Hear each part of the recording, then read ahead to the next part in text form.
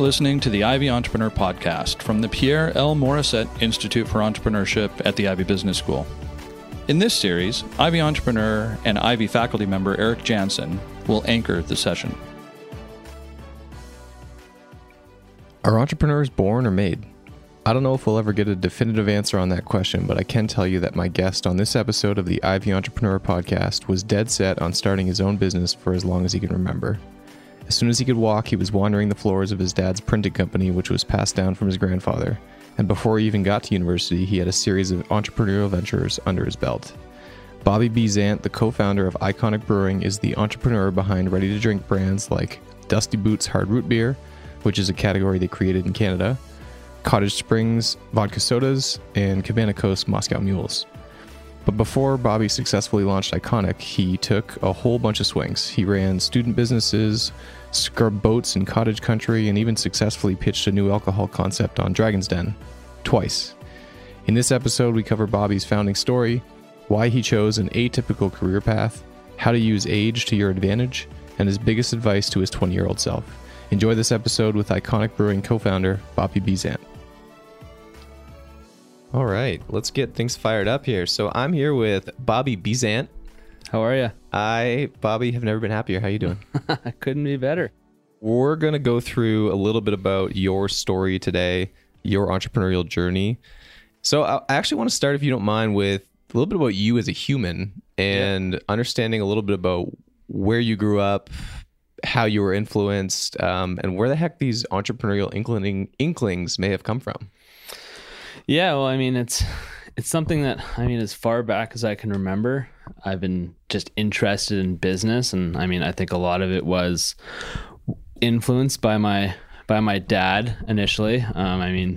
Even when I was like not even in double digits yet of age, we were talking about businesses. He would get me fired up about an idea that was like, I think back to now, and it's like, no one's going to buy that, but he would get me fired up about stuff and just was always putting little nuggets out there. And from a very early age, he was kind of thrown into the business world as well. So there was kind of really three generations involved. There was a business that his father had originally bought that was struggling, and then he ended up passing away very young at 48 years old. And then my dad had to leave university at the age of 19 or 20 and kind of jump into the driver's seat of this failing business. It was in the paperboard manufacturing, making boxes for consumer packaged goods companies for the most part. And the big opportunity that he saw and grasped onto, which ultimately made him successful in the end, was right at the beginning of the private label kind of transformation in North America when President's Choice started coming out and No Name and that kind of stuff. So I grew up around that, went to the office with him every weekend, walked around the plant, sat in his office, printed off thousands of pages of nonsense for whatever reason. I just always enjoyed kind of the vibe of being in a company and kind of the environment, the magic of the environment. So literally as long as I can remember, there was nothing else I wanted to do in the world besides be an entrepreneur, be in business. So yeah, it really just comes through the bloodline. Even an interesting little quick anecdote. This week, I actually met up with a lawyer who has met now 3 generations of my family, my grandfather, who I never even met, my dad, and now me, and kind of seen the journey throughout kind of 50 years of our entrepreneurial family. Does he say anything like, you look like, sound like, look like, act like, anything like that? Or I definitely have definitely some tendencies that came from my dad. I like to have a good time and like to joke around. And I think I'm a little better looking, but yeah, no, he just thought it was kind of neat. And I'd actually never met him before, but it was kind of cool just to sit down and kind of hear some stories from like way back in the day when he was involved with like my grandfather, who sounds like a cool guy from everything I've heard. So he's dealt with 3 generations, or had the privilege of working with 3 generations of Besants. Exactly. Yeah. Cool. So unlike a few others, including myself, there wasn't a whole lot of entrepreneurs in my family. I think it was for me, it was driven more like an inside motivation. For you, it sounds like you saw something that you liked about the way that your dad was, or the life that he had, or the excitement or the buzz around entrepreneurship, and that's why you knew that you wanted to do it. Like, what about it got you? Yeah, I mean, he just always seemed so kind of passionate about everything. Like he could work 100 hours a week, kind of no problem, just because he loved it. And I mean, just kind of seeing, as much as I was young, going to the plant and everything, I could see kind of the magic of it being done. And I mean, I've asked him to tell stories over and over and over again, kind of just about his journey. And I mean, as much as he was not in a new world business, it was paper board manufacturing. I mean, just to see someone kind of work towards being the absolute best at what they do was pretty cool. So I've always kind of wanted to try and do that as well in my career. Cool. That's neat. So then you, I guess as a child, you had these entrepreneurial ambitions, which is really cool. And then you went to Western. Yeah, I went to Western. I mean, even before that, I had a few little businesses in the summer in high school and whatnot. Little side hustles or? Some side hustles, yeah. Actually, one of them, or the vast majority of them, were with my current business partner, Cam. We actually met working on a gas dock in cottage country. Gas stock? Like, yeah, filling up boats. Oh, gas dock. Yeah. Gas dock. Got it. Filling up boats back. Is that a Canadian thing? A gas dock? I don't know. It's a cottaging thing. I got a marina, I guess. Yeah. So we would, our day job was filling up boats, but we were always trying to figure out little side hustles that would, I mean, earn us some extra money.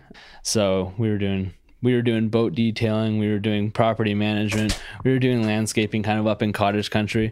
We kind of also used it as a platform to meet a bunch of interesting people that, I mean, we thought we saw as quite successful. So, I mean, we used it as a networking opportunity as well, kind of back in high school. And I mean, kind of using your age when you're young to get in front of some cool people is a huge asset for sure. Smart. I worked at a private golf club and sort of viewed it as the same thing. There's a bunch of these members that are there because they've done something right. Yeah. And if I could try to pick their brain here and there for nuggets, like what is it? What do you do? You're driving up, playing golf 3 days a week, and you're pulling up to a nice car.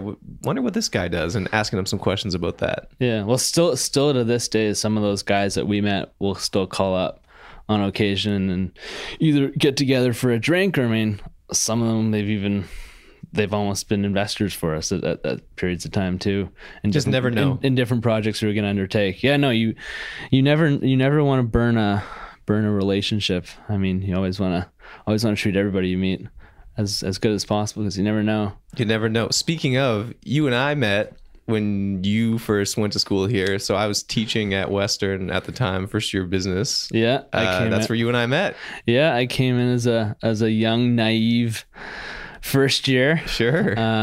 Didn't really know what to expect, but I mean, from the get-go, business was naturally my favorite class. And I mean, I think you made it that much more exciting because you had a lot of great stories to tell as well. I mean, I think a big chunk of business is just being able to story tell in order to make people relate to it versus just regurgitating stuff out there. So, I mean, that's how we met. And I mean, we've kind of kept in touch a little bit over the years. So it's kind of funny how things come full circle. And I mean, what is it? 9-ish years later, 10 years later now, I'm sitting back here. Yeah. Now I'm trying to learn from you now. I'm on the tables have turned. This is really, it's cool. It's cool for me to be on the other side of it. So, and if I remember, just to touch on for a second, in class, you're a good student, but I wouldn't say you were one of the most outspoken students. I wouldn't say people have this perception of entrepreneurs as being,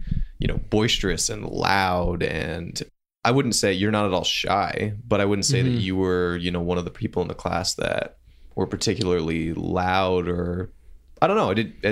Does that?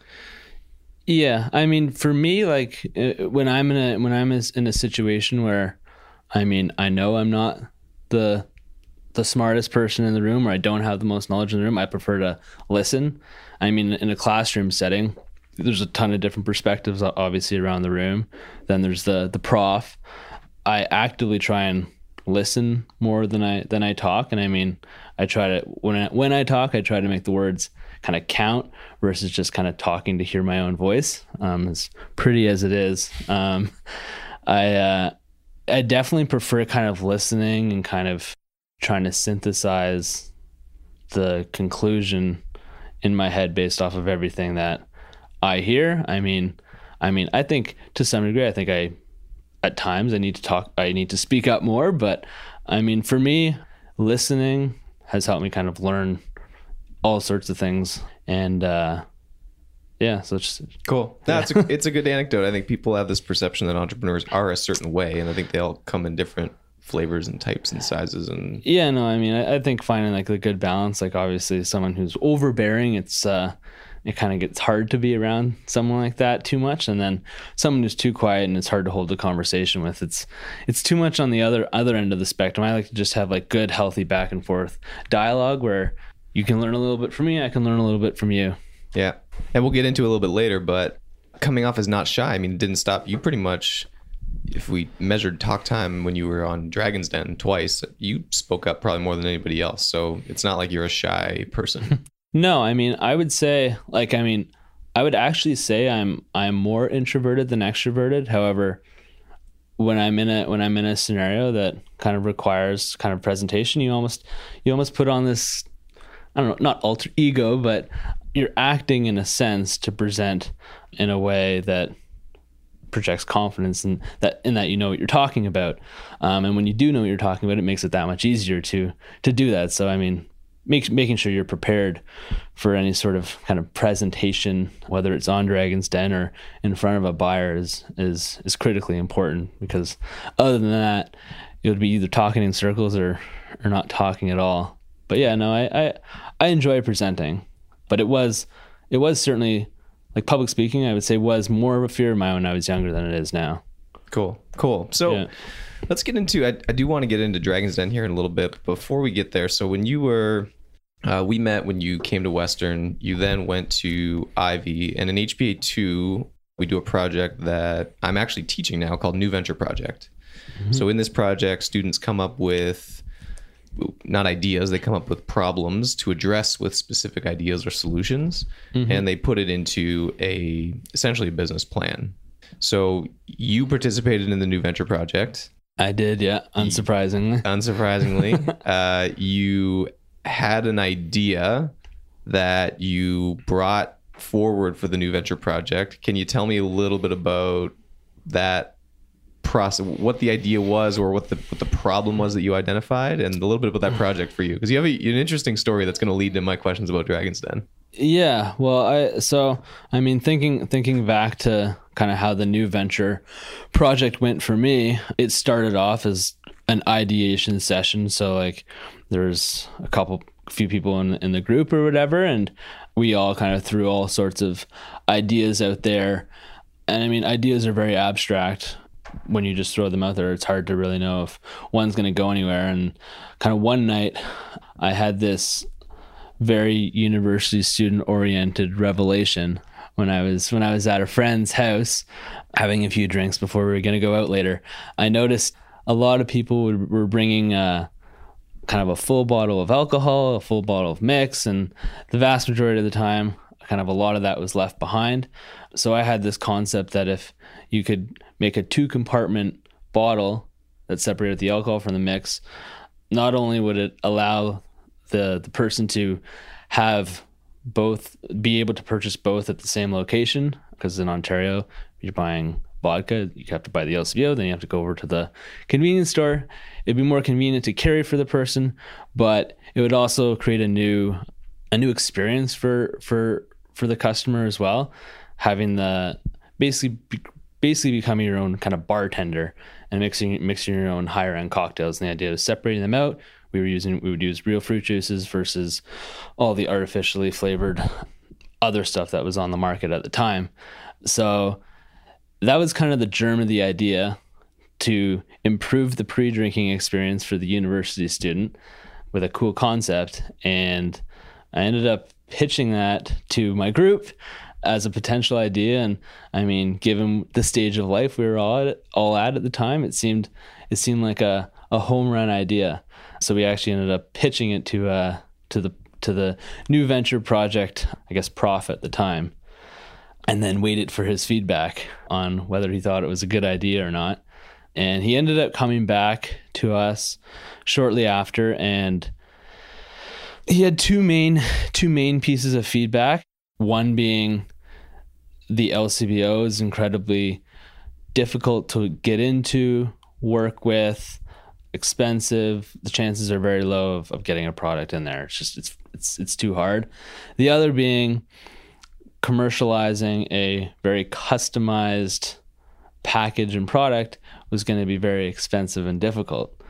So he ultimately canned the idea and told us that we needed to come up with something else for the new venture project, which we did, which was actually a pretty cool idea too, and it could have been a fun one to explore as well. So to rewind for a second, so you got in a room with your group, tried to come up with a bunch of ideas. Yeah. Too abstract. Yeah. And then you went to a party. Yeah. And in your own experience, experienced a problem. Mm-hmm. And that then led to the idea of Sage. Of Sage. The 2-compartment bottle. And I mean, I think a lot of the kind of the best ideas, they come more from experience than just sitting in a chair and hoping that something hits you in the face. I mean, even some of the biggest companies in the world now, Uber, Airbnb, they were all started with a simple pain point that the founders had. So I think the more you can get out there when you're trying to ideate is probably better than just all sitting in a room and hoping something miraculous comes to you. Or even a lot of great companies are started by people who did work in another business and noticed a niche opportunity that no one just sitting in a chair could have ever come up with themselves because they weren't involved in that space. So yeah. So that's great advice. I mean, get outside the building. You can have a hunch towards an idea, but I think getting validation, especially when we call it scratching your own itch. Yeah. Is good. That's good advice. Mm-hmm. So when you first got it going, so I'm gonna stay on Sage for a second. So it got rejected from the Prof, which is interesting. It got rejected, yeah. How did you decide who you were going to focus on with that specific idea with Sage? How did you decide that this was a product for a specific segment of customer? Well, I mean, Sage, in my mind, the target demographic was that university student. I mean, it was almost like I was somewhat creating a product for kind of myself, because I kind of did the same thing that I was witnessing, or people were kind of leaving half of what they brought behind when they went to the bar. So, I mean, I'd say I was creating a product for myself, and then also, creating it for my friends that were around me. That's great. So you didn't come up with an idea and figure out who would this be best for. You experienced the problem yourself, and you thought, I know this better than anybody. This is for us. This is for the university student. Yeah, it kind of came from, witnessing the problem and trying to put a solution to it versus coming up with the solution and trying to backtrack and find the problem for that particular solution. So, the Sage bottle it's a relatively simple concept, but I think diving deep into whatever problem you're trying to solve, or whatever little inkling of an idea that you have, is the best way to find a real sustainable product, both from creating it as well as producing it and marketing it. If you do all the right steps in preparing leading up to it, you should have a pretty good idea whether you're going to fail or succeed. And easier when it's something that you don't hate doing. Yeah, exactly. In the Sage case, it was, kind of doing what you love in university. Not that I could condone either way, to each their own, but yeah, doing something that you did socially was something that you knew well. So the Prof made a good point. The ecosystem in that case was a huge challenge. I'm going to come back to that, because the LCBO, at least in Ontario, is a massive barrier for a lot of people. Mm-hmm. Ton of competition in the alcohol space with big budgets. Mm-hmm. And so how did you even, if we fast forward now to post new venture project, you somehow come back to Sage. So you must have not liked the idea that you did for the new venture project, and then you ended up coming back to Sage. Well, I would say like I was kind of working on both kind of concurrently.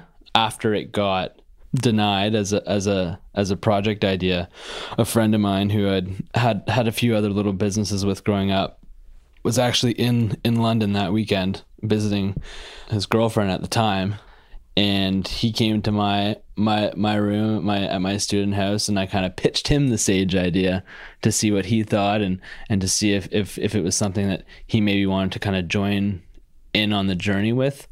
And I mean, he was at the same stage of life as me, and he saw that it could be a really kind of unique, transformative product for kind of the alcohol industry and how people kind of consume drinks. So we started, this was at, I guess, we had to start coming up with ideas the end of third year, I think it was, or beginning of fourth year. I think that's right. Yeah. So we kind of tinkered with this idea of this 2-compartment bottle we had another year of school left to tinker with this thing and try and understand the feasibility of it. A lot of research, quote unquote, to do. Yeah. I mean, a lot of research in terms of, I mean, we didn't know anything about like the alcohol industry besides how to buy it. And we didn't know anything about the packaging industry in terms of plastic bottles. I mean, my family history is more on the cardboard side of things, not the bottle side of things. I mean, I will say I did get some warnings from my dad that customized packages can be quite expensive, but I think I was just maybe a little too strong-headed in saying that no, it can be done. And it can be done. We did pull it off, but so hold on, before you get to what happened there. So you graduated, you made the decision to not do the traditional thing, which is go get a job. Yeah. So, I mean, pretty much everybody, probably 99% of the graduating class went off and got different jobs in a multitude of different fields. But I mean, I just had this, again, undepressible drive to try and start a business, and I'd been like waiting my whole life to essentially kind of do this for real. All the other little businesses I had kind of growing up were just like little side hustles, little projects here, little projects there. Practice for the main event. Practice, yeah. But this was kind of like the opportunity where, I mean, we could go for it. We have really nothing to lose at this point in time. Or we could go off and get jobs and potentially get comfortable in that scenario and not have the desire to do it 5 or 10 years down the road. I want to tease that out for a second. So a lot of students that I'm in front of now think about, if I don't get the internship this summer, yeah, if I don't start off in whatever industry, if I don't start off at whatever company, I'm screwed. I'm in a bad place. What would your message to people who don't get their dream internship right off the bat be? I would say stay patient, stay curious, and keep searching, because pretty much everyone that I know that graduated and maybe a chunk of them got their dream job, they are no longer at that dream job anymore, because they just realized it wasn't the be all and the end all. They like to romanticize whatever that career was without understanding all the kind of underlying stuff that goes into it. I mean, for me, I coming from a kind of an entrepreneurial background and family, like I knew it wasn't going to be pretty at first. I knew we were not going to make a lot of money. We were going to be like living on scraps to start. You expected the chaos, the crazy, yeah. I mean, ramen noodles, whatever. Yeah, like one of the kind of pieces of life advice my friend Cam and business partner Cam and I got when we were working one of these odd job companies up in cottage country from a successful guy up there is happiness is equal to expectations over reality. So keep your expectations low or lower, and you'll end up being a lot happier than if you have these wild expectations and expecting the reality to catch up. Got it. I love that. That's good advice. Yeah. So, I mean, we kind of knew that. We knew what we were getting into by doing this. And I mean, we tried to start the company really lean. So it wasn't like we went out and raised a bunch of money and got comfortable salaries. We didn't make any money for the first couple of years. But hold on, you did start lean, but you were, so in 2015, you actually appeared on Dragon's Den for the first time with Sage. Can you maybe walk us through that experience? So yeah, after we fully decided we were going to go ahead with the Sage concept out of university, we continued to tinker with the idea and try and pull it together. Kind of another just little funny story is our first prototype was a hand blowing glass bottle in bottle. I think it cost us $1,000 and it was $333 a piece, and we didn't have much more than that. We actually gave it to a friend to take some pictures for us that we were going to use to help try and pitch investors. It fell over and broke. So that our first prototype, and then we discovered 3D printing, and we actually started 3D printing back then. Yeah, we started 3D printing prototypes after that in 2014, 15. I guess it's become fairly common now, but that was early-ish. Yeah. I mean, they're not super cheap either, but I mean, you can get like one that at least proves the concept, not pretty, but for $150, something like that. So yeah, we started 3D printing after that. We realized glass was not the way to go. Yeah. So how did one of you apply to be on Dragon's Den? So yes and no. So we did know, we kind of knew who one of the producers was there, and we kind of reached out to ask about the process of how could we get on the show and whatnot. And she kind of told us that, like, oh, you have to apply and you have to go through, kind of jump through these hoops. You got to pitch to the producers first generally. We were able to basically finagle our way in, so we didn't even have to do the audition step and just go right to the live shows. You skipped the audition? We basically skipped the audition, yeah. Basically because this producer kind of knew what we were already about and thought we would make an entertaining story to put out there. So but typically, yeah, you apply, you have to audition to the producers, then they cut it down, whether they like you or not, and then you go to the taping shows after that. So, I mean, the first time we showed up, we didn't really know what to expect. I mean, we'd obviously seen the show a bunch of times on TV. I mean, for me, like, the experience, it was actually a lot more like a real business negotiation than I expected it to be, just based on how they kind of cut and edit the pieces. They make it seem a little bit more show businessy, but you really dig into the nitty gritty, and I mean, they can make you look like an idiot pretty quick. If I'll put the link in the show notes here. But so that when they cut to behind the scenes and it's the three of you negotiating in the back room, that's real time, legitimately talking through whether you're going to take the deal. Yeah. So you're there I think we were there for about an hour. It's fast, actually. Yeah. An hour, maybe an hour and a half. I mean, we'd been able to connect with a couple of the people that had pitched on it before, and they kind of gave us some tidbits in terms of how to make the pitch go as smoothly as possible in front of them. So like we were well prepared. It kind of comes back to the preparation point. But yeah, it's all live time. There's no like cut this, that. It's a full kind of hour and a half taping, one shot. If you get offered a deal, generally it's good to take a deal no matter what and work on actually closing it behind the scenes. Because I mean, like any deal in business, all the ones that I've been involved in trying to negotiate, they all sound great when they first start, and a fraction of them ever actually close for one reason or another. All right. So you guys did really well, actually.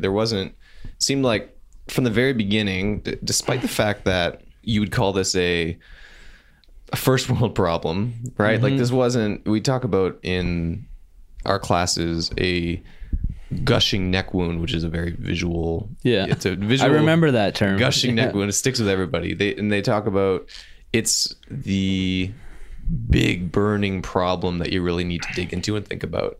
And I would say that, at least from my perspective, this isn't a gushing neck wound.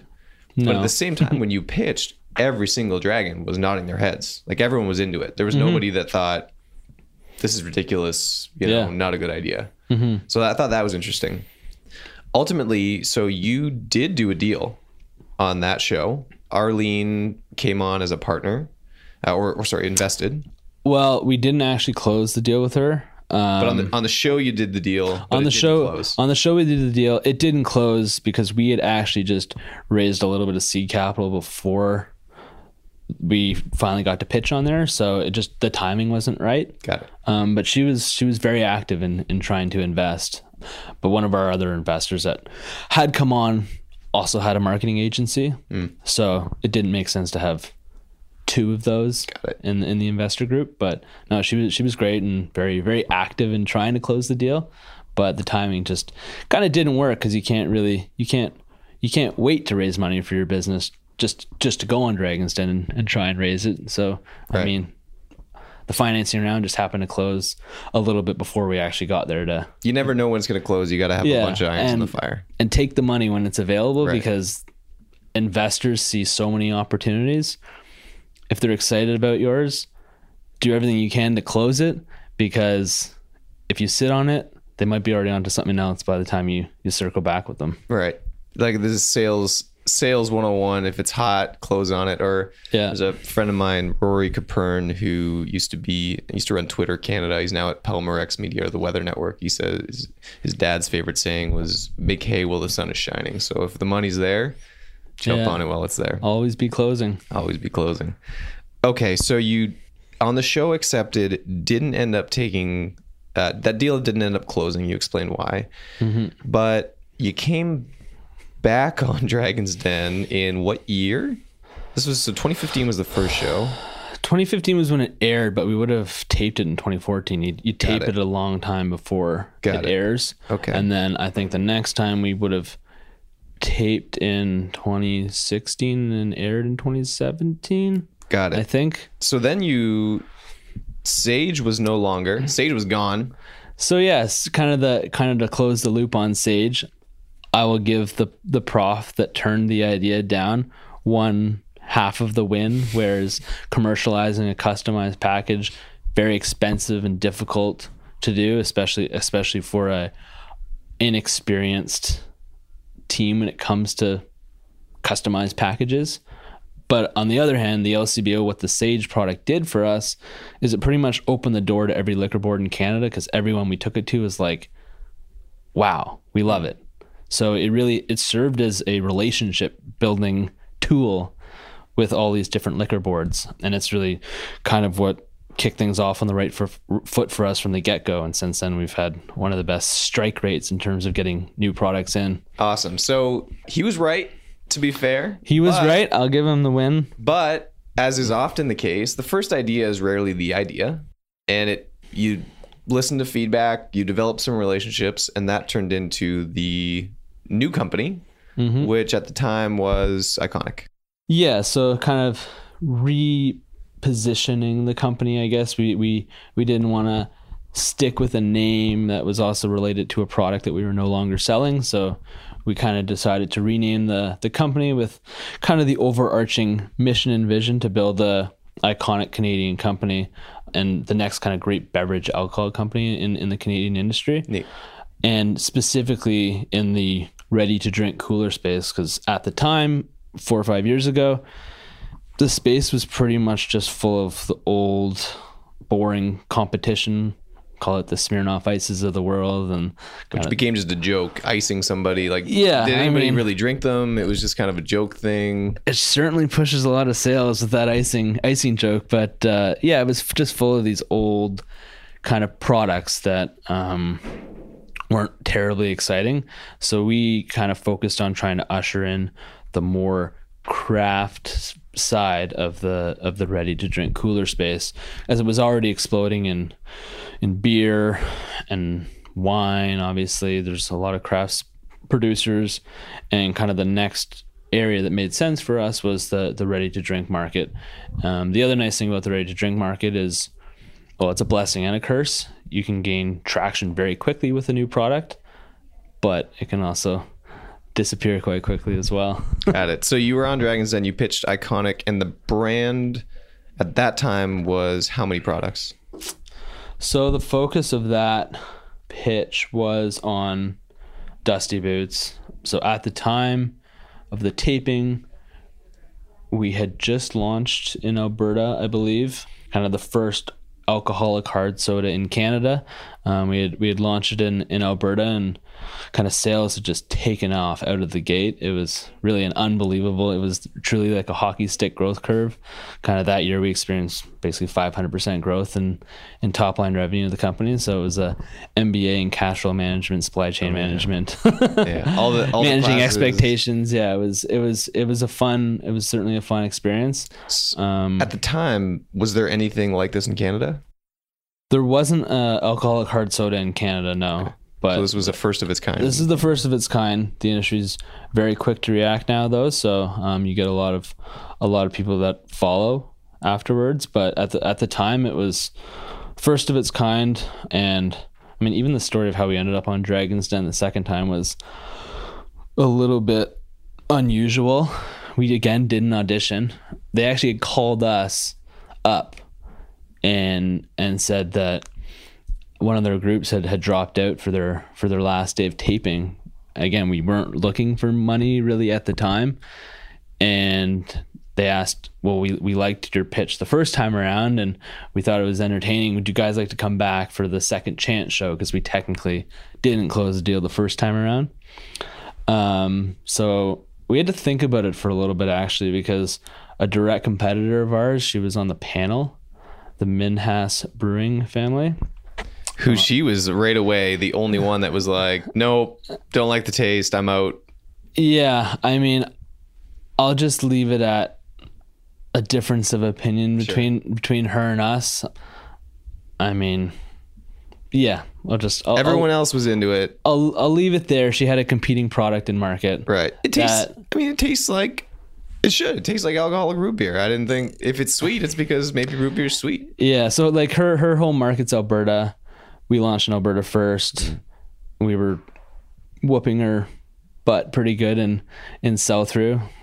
It was about 4-1 at the time. Yeah. Well, so yeah. I mean, yeah, she has a history of it. Sure. So you ended up at the time it was Dusty Boots. Did you have another product on the show? Did you showcase another product? I think it was just Dusty Boots. It was mainly around Dusty Boots. I think we may have had Cabana Coast there, but we were there pitching like Dusty Boots. Primarily Dusty Boots. That's where all the sales came from, all the numbers. That was kind of our lead dog at that time. So we were riding that one. Yeah. So then you had two offers. This is like, people try so hard to get on this show. You guys got on it because you got asked to get on it the second time, and then you got a second deal. So between the few offers that you had in the first one, the few offers you had in the second, you had Michelle and Joe who offered you almost what you asked for. Then you had Weck offer you kind of like a royalty deal until he got his money back, and you took Weck's deal. Yeah. So, I mean, a little bit of strategy kind of going into the pitch. We kind of knew that if you made a deal when you were there, it greatly improved your chances of getting on TV. And I mean, we felt like Weck had kind of the biggest personality there. And no equity. Wasn't asking for equity. And no equity. I mean, his deal wouldn't have been a great one at the time we were growing incredibly quickly for the cash flow of the business, paying out, I think it was a 10-cent royalty per bottle. Frankly, would never have done that deal in a private boardroom, but from a strategic standpoint of the show business world, he seemed like the right person to align ourselves with. But again, we didn't actually end up closing that deal either. No. Wow, okay. No. Okay. Both times we were there, and I mean, the second time we got called 24 hours before taping. Right. We didn't have any time to really prepare for it. It wasn't the right time for us to bring on a new financial partner. And obviously you have to go back and do due diligence, and our current investor group just said it wasn't the right time. We didn't feel it was the right time, so we had to decline both times, but still great experiences nonetheless. Cool. So yeah. Cool. So there's a couple other things we got to get through here in the next few minutes, but we're coming to a close actually. On the resources side, so there's a lot to figure out in businesses like this, and I'm pointing at your products now. So we got a whole lineup of products here. We got Dusty Boots. We've got some seasonal Dusty Boots products. There's a couple other brand spin-offs that we'll touch on maybe a little bit later.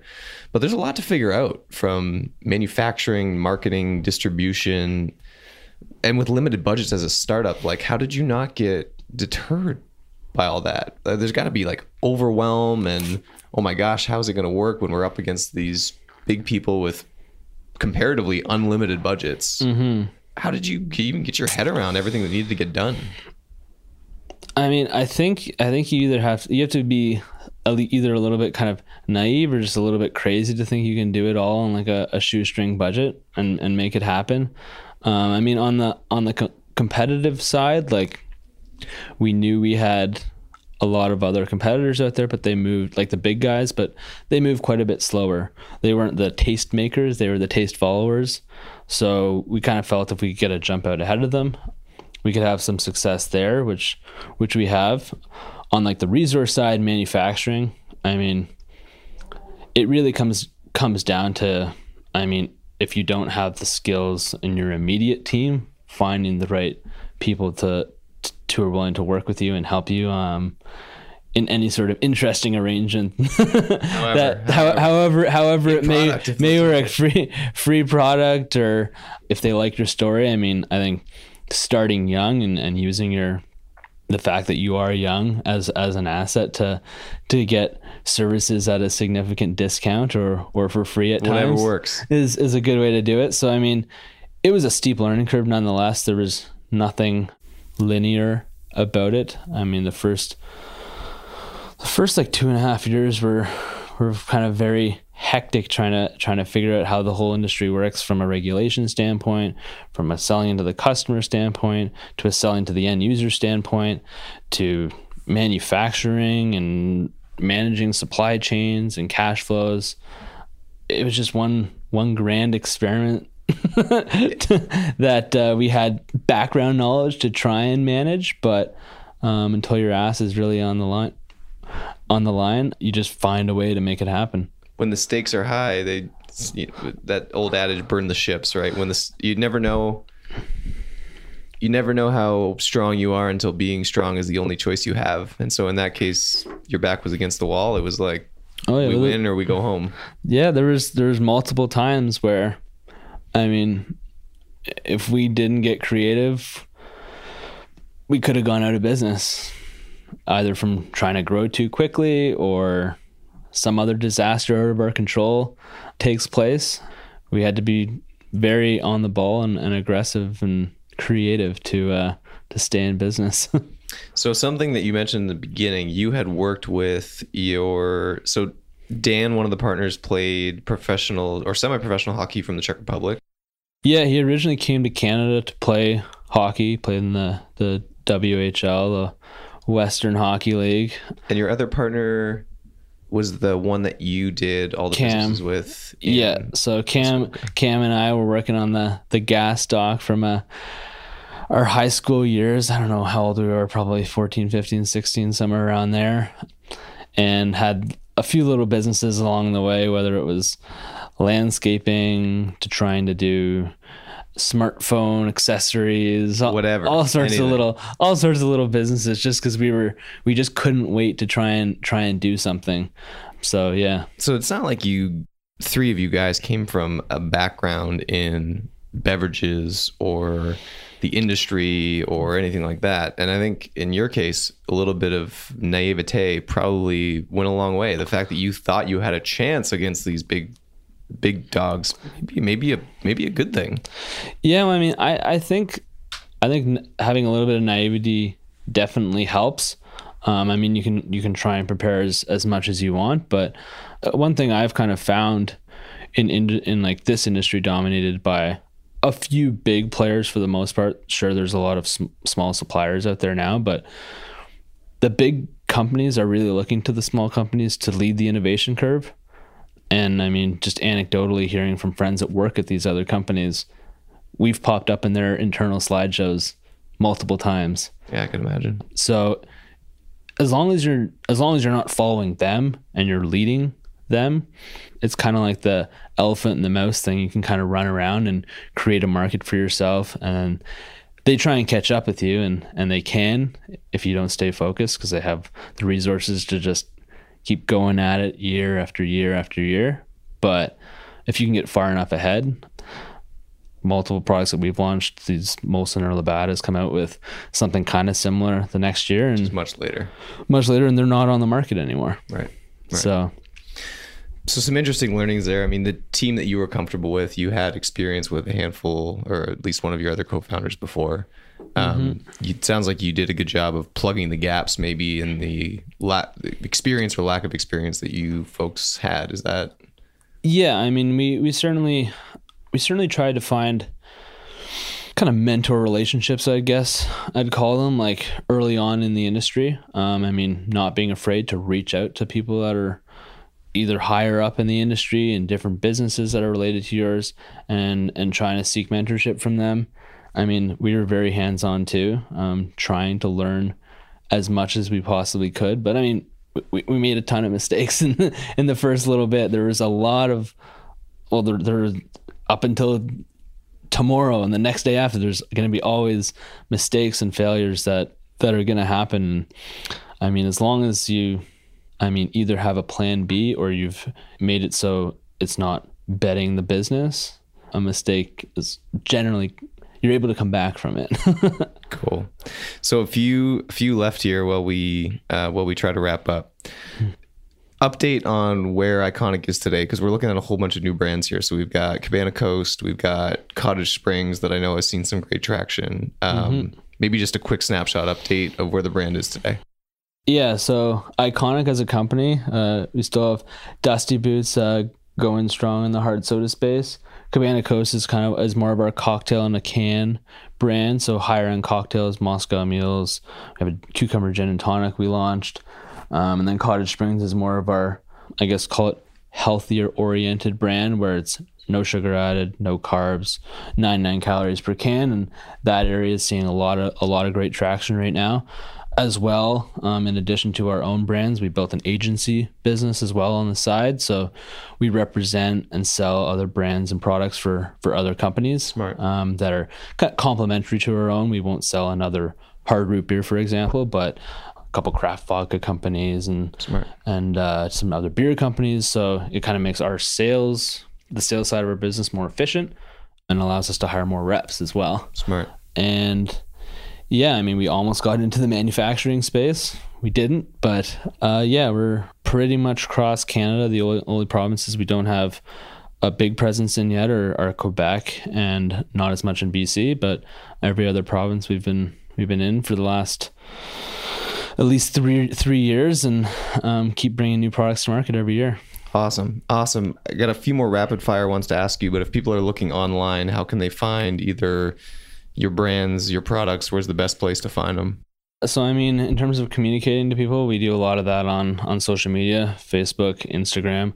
We do have a website, iconicbrewing.co. It confuses a lot of people. It was one of the dumber kind of communication mistakes that we made, but .co. And yeah, if you want to kind of see if the product's available close to you, in Ontario, go to the LCBO website and just search it. A lot of the other provinces around Canada have kind of similar websites where you can search for the product. I mean, LCBO will deliver it to you now if you want, but that hasn't really gotten a lot of traction yet. Cool. Okay, so a few more rapid fire things before we wrap up for good. Where do you do your best thinking? My best thinking has generally been done driving randomly enough. Time of day, morning, night? Pretty much any time of day, like driving in a car or even driving in a boat. And then I also just do like more deep thinking, like just on my own at the cottage, sitting on the dock, and super quiet. With one of your own products in hand? Or? Absolutely. Yeah, of nice. Of course. Advice you'd give your 20-year-old self, if you could think back to you with new venture projects, advice you'd give your 20-year-old self? I would say maybe just be kind of a little bit more patient and a little bit more focused on setting the foundation for the business before just jumping right off the cliff. I would say like there was definitely some learning lessons in there that if we took a little bit more time to either find the right person to help us with the problem or the project versus trying to do it ourselves. Yeah, like that would be one. I mean, and I would say just be patient, because like good things, they take, we thought we were going to make an overnight success when we first started, but things take at least 5 years, 10 years, 15 years, 20 years. It takes a long time to build something and more, take a more long-term perspective towards things. You could do it all, just not all at once. Yeah, exactly. And you can do it a lot better if it's done in a more structured manner. Got it. Last one here for you personally as an entrepreneur. What is your superpower? What are you better at than either your partners or most people? I'm generally a pretty creative guy. I come up with a lot of different ideas, and I'm pretty good at kind of seeing the big picture of whatever the project or product might be. Cool. That's good. It's always someone to keep you on track who can see the big picture. That's good. Yeah. I mean, I can see the big picture. I sometimes get a little too over the edge. So I have my partners kind of ring me back a little bit, which is reel good. You in. Yeah, exactly. Reel me in. Cool. But yeah. Cool. Bobby, this has been awesome. Got a ton of good notes here. Got a lot of things to put in the show notes. It's been really good to sit down and spend some time with you. It's nice to catch up. Thanks, Eric. All right, it's great. My pleasure. You've been listening to the Ivy Entrepreneur Podcast. To ensure that you never miss an episode, subscribe to the show in your favorite podcast player or visit ivy.ca/entrepreneurship. Thank you so much for listening. Until next time.